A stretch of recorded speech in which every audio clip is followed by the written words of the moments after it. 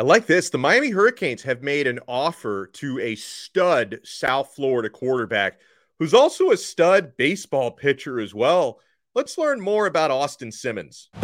You are Locked On Canes, your daily podcast on the Miami Hurricanes, part of the Locked On Podcast Network, your team every day.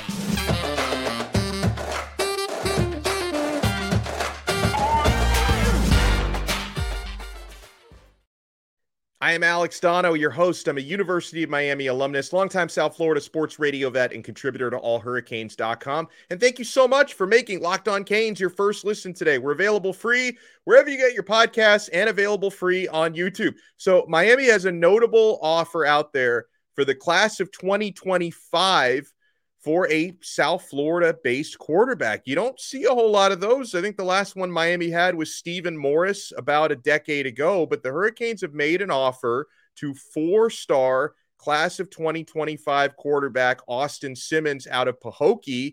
And let me bring on here, great friend of the show, colleague of mine at allhurricanes.com. He crushes it all over Fan Nation. Brian Smith is with us. Now, Brian, what makes Austin Simmons extra interesting is this guy's a stud pitcher as well.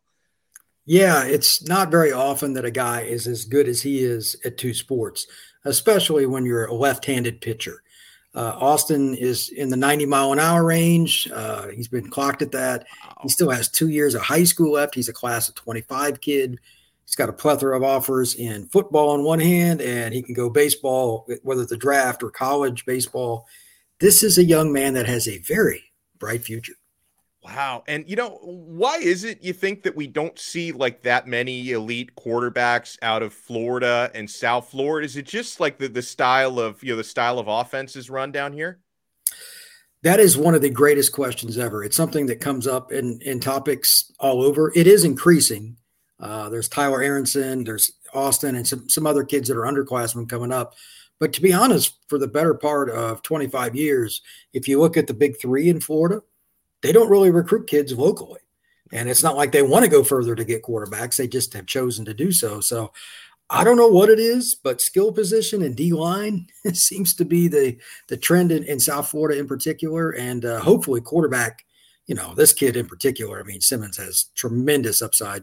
Some of these kids will start producing at that spot too, because South Florida's got everything else. Yeah, they sure do. So it's one of those things. It's like, you get everything else from South Florida, and then maybe for a lot of times for offensive linemen and for quarterbacks, you have to shop elsewhere. There was like a little stretch where Miami had Ja'Cory Harris, and then Stephen Morris was not long after that. But we're in like a 10-year drought right now from a Miami standpoint. So Simmons is someone to watch. But like honestly, in his situation, when you're a lefty pitcher, and there's a lot more successful lefty pitchers than quarterbacks. I think everyone's aware of that. You're a lefty pitcher who can throw over 90 miles an hour as like a 16-year-old. I don't know. Like, do you feel like he may end up gravitating towards baseball? It's hard to say. Everybody has their own passion, but if it was my kid, that's what I would want because it's safer sport, but you have to do what you're passionate about. It's like my buddy tells me all the time, I can't tell you who to love, but I'll support whoever that is. It's the same thing with what you want to do for a job, what you want to do for entertainment. Everybody has their own niche. Simmons may not know at this point. He's still active in football. He had a really good year. He averaged over 19 yards of completion this past year, which is, I know it's high school football. Yeah, sure. But that's absurd. So he hits the home run ball, and he plays at Pahokee, which is a program that's always had great football players, so that's not anything surprising. But if he wants to play football, it's as wide open as it gets. He'll have as many offers as he wants. So it's kind of cool to see a kid that had that kind of situation. And I'll go check him out later this spring and see him throw and get some video of him up. But I'm excited to see what he can do on the mound, too. I kind of want to see a baseball game just as much, if not more. Same. Now, I have to ask you about, and one of the things we're going to talk about in a little bit with Brian Smith is, Miami Hurricanes signees for the class of 2023 and who we think could have an immediate impact and who might take a little bit longer to develop. Before we get to that, though, I've got to ask you your take on this Jaden Rashada situation, which is very fluid. Now, obviously, Miami fans are interested because he's a former Miami commit. Now we don't really have any skin into the game. It's Florida fans wondering what happens because he's not enrolled yet at Florida. They're 100%, as you and I have both been told, there's an NIL situation happening there, which has seemingly been confirmed throughout the week. He was reported last night to have asked for a release from his national letter of intent. His father came out and denied that report, but his father also said, we need something to happen here by Friday. Basically, it sounds like if they don't agree with Florida by tomorrow, he's going to take his talents elsewhere. Now, you have been one of my go-to guys on the Cormani McClain saga. That feels pretty tame compared to what's going on with Rashada. It's ironic that you mentioned that. I live in Polk County, so I know this area well with Cormani and all that. But the situation with Rashada is, quite frankly, a groundbreaker. We're just now into the NIL era, and it was a matter of time, not if, but just when something like this transpired.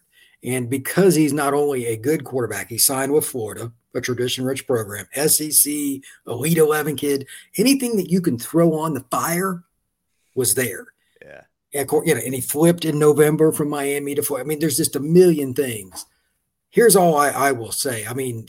There's a million parts of what I've heard, but if the NIL is not working, how does he end up at Florida? That was what I was, I told a couple buddies the last few days. Yeah. That's what his dad basically said. He didn't say, but I don't see how Florida survives this in a positive way because there's no other quarterbacks to go get.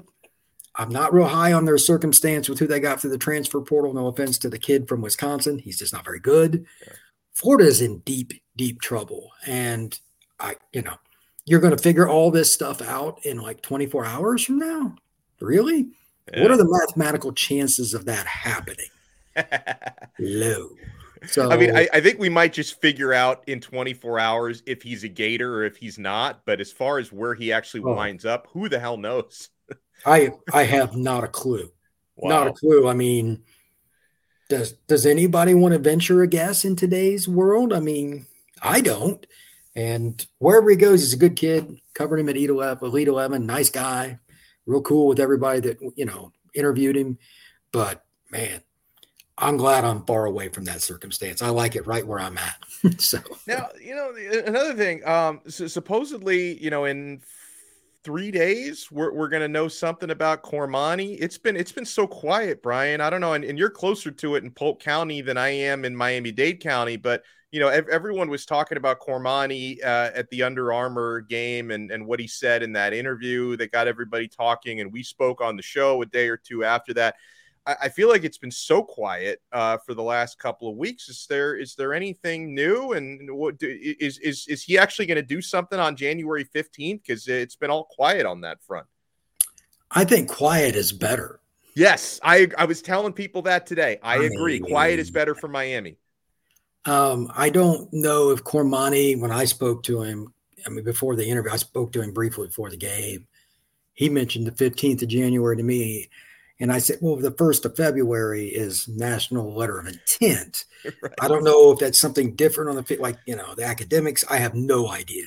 Yeah. But the date is really not that important to me. It's just where do you enroll? And when I talked to Stafford after the game, the other guy that's, was at the game, that's a corner, knows Cormani very well. He said that him and Cormani were going to enroll in May. Again, the date is not all that important, but they were going to be summer enrollees. I let it be. And I have not heard one peep, even living here, since. Yeah. So that's been my thing as well, because a couple people have asked me on Twitter if what's going on with Cormani, and my answer has been it's been so quiet that I don't know, but I do think quiet is better for Miami because that's where he's committed, right? If he was talking to other places or taking visits or something, surely we would have heard something. Well, in today's world, I still wouldn't be shocked if he's taking a visit because, it's just a private plane can go wherever it wants. That's right. I have no idea. I haven't even inquired. I've kind of went into fan mode. Whatever happens, I'm just going to read about it. Yeah. I don't even try to reach out anymore because I don't know what else I'm going to say. Right. You know what I mean? He's just got to enroll somewhere. I have no idea. It is one of the odder things that I've seen in a very long time. The quarterback that went to Ohio State 10, 15 years ago from Pennsylvania to number one, he waited till like March to sign. I can't remember his name. But these are rare. These are very rare. So I know Miami fans aren't very patient as a rule. Well, right now they don't get much option on it. It's just, it is what it is. So when he announces something, we'll all know. I love it. So, all right, Miami on the final edition of SI 99, Miami has 7 of their verbal commit / signees turn up on that list. And I want to talk about that and who could have an immediate impact right after we talk about BetOnline. Guys, betonline.net, make this your go-to spot for all the latest sports betting info, stats, news, and analysis. I'm on the site every day. Get the latest odds and trends for every professional and amateur league out there, from pro football to college football, basketball, World Cup. We've got it all at BetOnline. If you love sports podcasts, yes, you can find those as well at BetOnline. It's your one-stop shop, and they always have the fastest and easiest ways to get your betting info. So head to the website today or use your mobile device to learn more. BetOnline, where the game starts. Thank you so much for making Locked On Canes your first listen today, or in this case, your second listen. Double episode day here on Locked On Canes. We're available free on YouTube and available free wherever you get your podcasts. So I'm looking, Brian Smith, who joins us, by the way, at the SI 99, the final edition of it.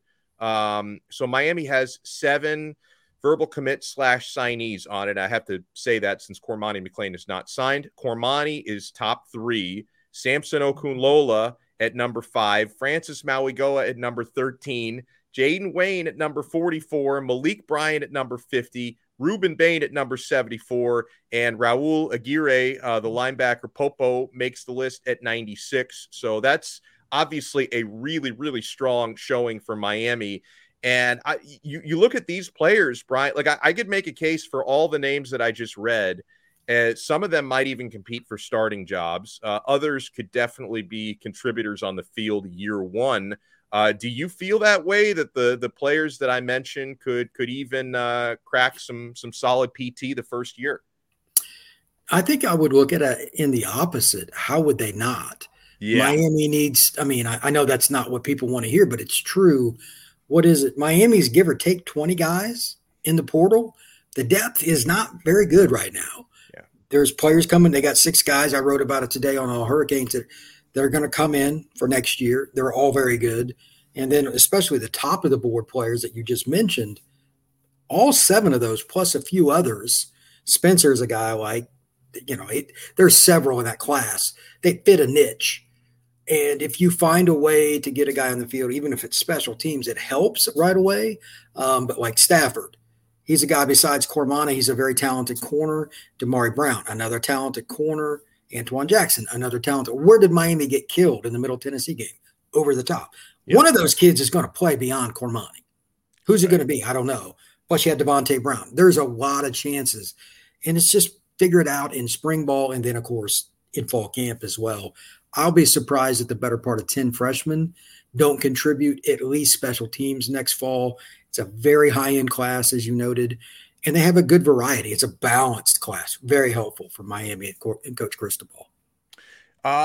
So hold on. Let me look at this list one more time and see if there were any. Okay, I was going to say, wait, was Ruben Bain on there? Yeah, Ruben Bain was on there. I'm actually a little bit surprised that Jaden Wayne ranked 30 spots ahead of Ruben Bain. I think that they could both contribute immediately, but I also I feel like with Ruben, he's like criminally underrated just by the fact that he doesn't necessarily have the most elite NFL size. And I know the recruiting services, when they're giving out stars, they kind of base it on someone's future as an NFL prospect more than a college player. I think Bain could end up being both. I think he could be a great college football player, and I think he could end up being a great NFL player as well. But I feel like Bain is one that could end up getting on the field first year and really wreaking havoc on opposing offenses. It's ironic, but what you said is true. From talking to coaches behind the scenes, and I know a lot of parents and 7-on-7 coaches and stuff get mad about this. They want to see 3 things from a prospect: measurables, measurables, measurables. It's just true. I've had coaches tell me several times, if I'm going to miss with a guy that's tall and long. Right. Yeah, and that's just not how it works. You have to sit there and evaluate each kid for each circumstance. It's a pain. Evaluations are very hard. But Bain fits the profile of the undersized, which Miami is famous for, of the undersized front seven guy that gets up the field and makes plays in the backfield. They've done it for 40 years. Why would today be any different? So I think he's been underrated. I want to say Rivals or one of them didn't even have him in the top 150. I can't remember, not even top 150 at one point. Wow. And I'm like, how is that possible? He's like the best player in Florida this year. I mean, he had 29 sacks. And he's playing in the Miami Public League. I think that stat is pretty important. I mean, if you get to the quarterback, you change games. Ruben Bain is tremendous. Yes, he will play next year at Miami, even if it's 3rd and 8 only, those kind of situations. He changed because then, you put him out there for like 12 plays a game, maybe 15. Think about how hard he can go in that space. I know it's just incredible. Jaden Wayne, same thing. Yeah. He fits the pro. He's long. For Miami fans that haven't looked him up, he's a kid from the West Coast that transferred into IMG in Bradenton. He fits the NFL profile to a T, but he's more of a strong side end, where Ruben is probably better at weak side. So, again, very balanced. They fit needs. Both those guys are going to play next year. Now, I also, even though they didn't make the SI 99, when I'm thinking about players who could have an immediate impact, I'm also looking at the running backs as well, right? So, you look at Mark Fletcher, who was one of the standouts at the All-America Bowl last week, and Chris Johnson, who's got that lightning speed. And I think Miami's going to have, outside of Henry Parrish, I think Miami's going to have a pretty young running back rotation, because if Trevante Citizen can get healthy, if his timetable is still looking good, I think he can end up being one of the best. Don Chaney is still young. I worry about his durability, because he's had issues with that for the last couple of years. But I could definitely see Fletcher and Johnson getting a lot of immediate playing time, and I think both could end up being big-time players. I wrote about that recently, and again, the combination part. Johnson, he can play in the slot. I've watched him at practice. I've seen a film of him. He can catch the ball. So if you put a linebacker on him, good luck.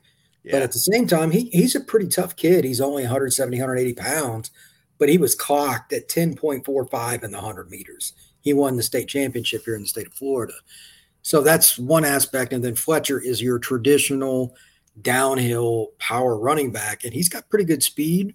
And the touchdown that you referenced in the All-America, I mean, he caught that over the shoulder. I mean, you get a running back that can do that at his size, you're doing good. They got 2 guys that could be starters at some point in their career to add to Parrish, and hopefully some of the guys you mentioned. I'm really interested in Trevante Citizen. I hope he's healthy. I really liked him coming out of high school in Louisiana. Miami should have one of the younger running back rooms in college football, but it's also one with a lot of upside.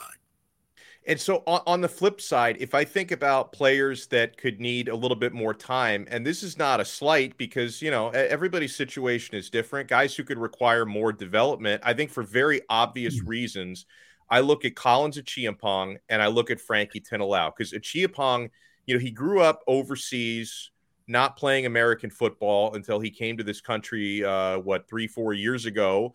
And Frankie Tinalau only came over to this country about a year ago from Australia, where he grew up playing rugby, right? So, for Tinalau is an offensive tackle, Achiampong, a defensive end, who, by the way, you talk about NFL measurables. He's 6'7", and he's got amazing bend and burst. Like he looks like he could be all world if he gets developed properly.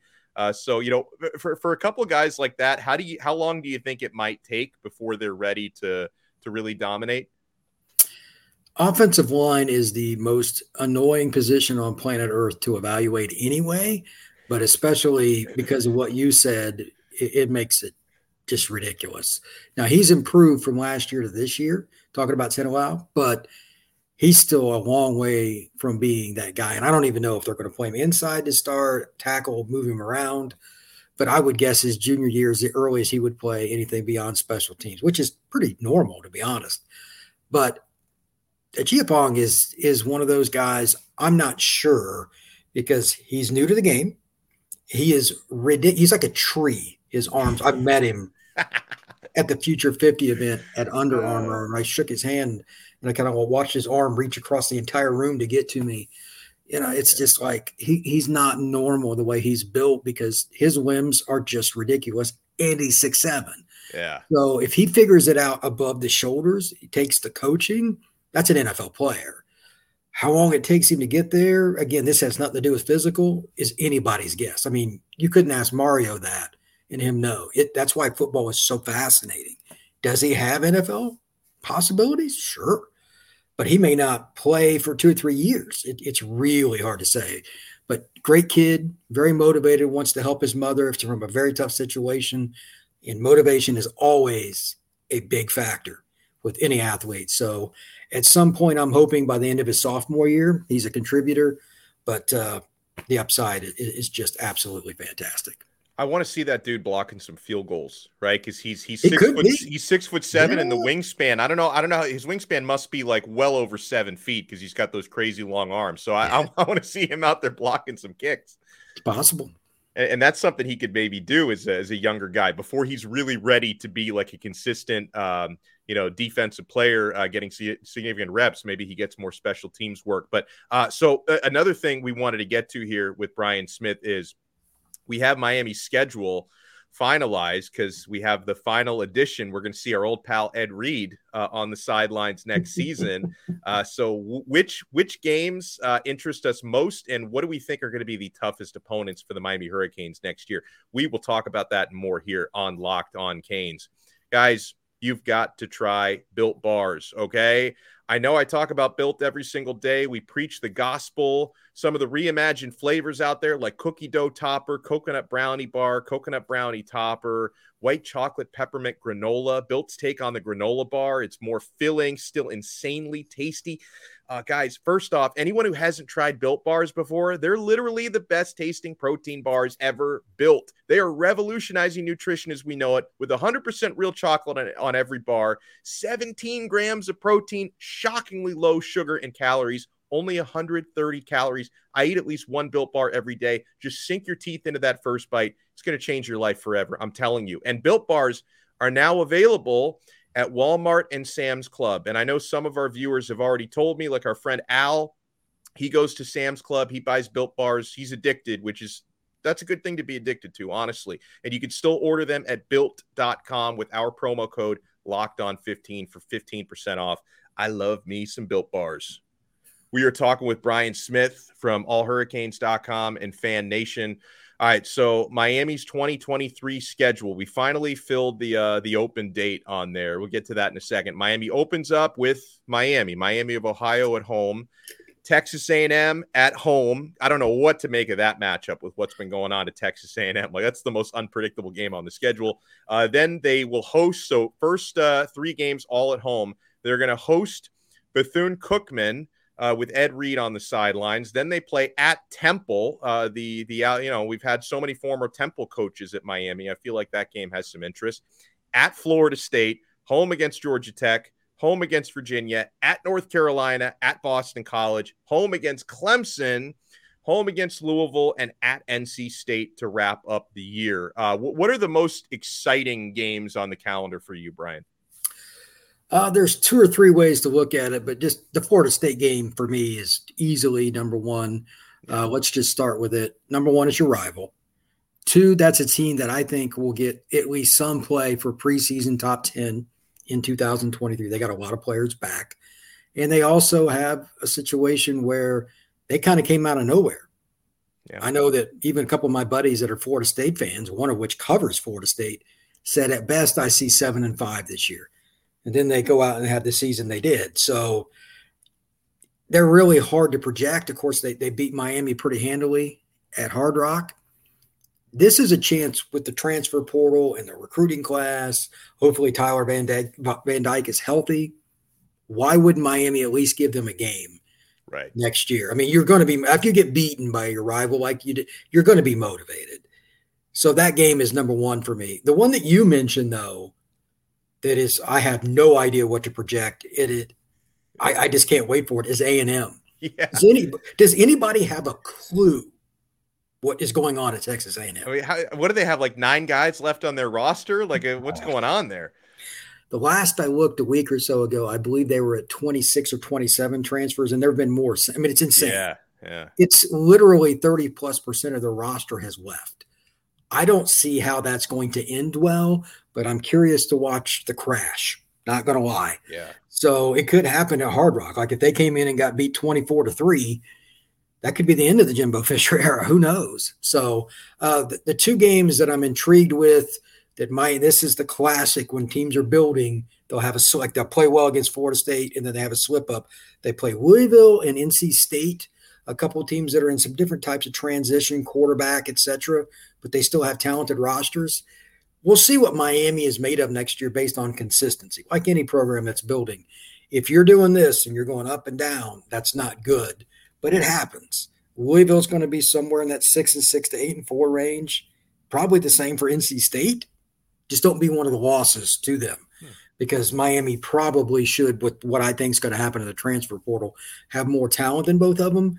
But again, it's year 2 for Mario Cristobal. You've got to build that foundation. Let's see where they can go with them.